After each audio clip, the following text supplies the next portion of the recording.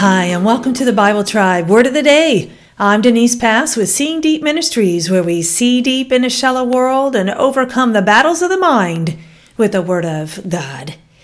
When we try to help others in their struggles, we help them best by pointing them to Jesus, not by judging them.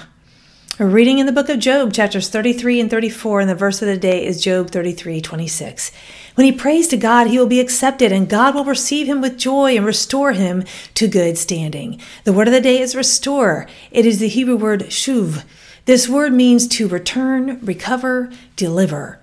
The word book of the Old Testament says that the Bible is rich in idioms describing man's responsibility in the process of repentance.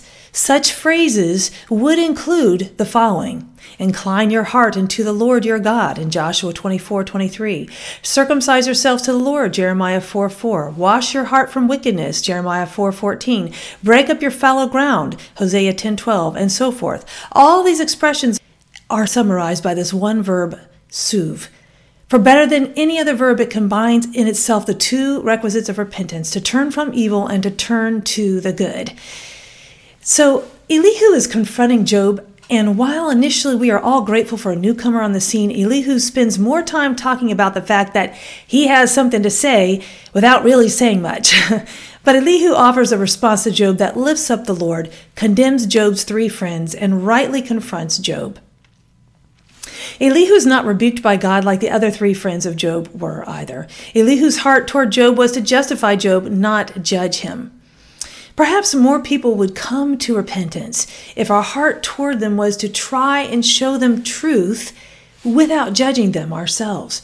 For we are not in a position to judge. So often we can argue with people instead of having compassion and seeing them as Christ sees them. Restoration is not just external, but an internal and eternal action. The goal in all of our relationships and hard conversations should be to restore people, not to be right. Repentance is not just for those who are far away from God. It is for us all every day. And when we help to lead others to repentance, we might just help to rescue their souls from hell. James 5:20 says, "Remember this, whoever turns a sinner from the error of their way will save them from death and cover over a multitude of sins." Go with God and his precious word, friends. Join us tomorrow in the book of Mark.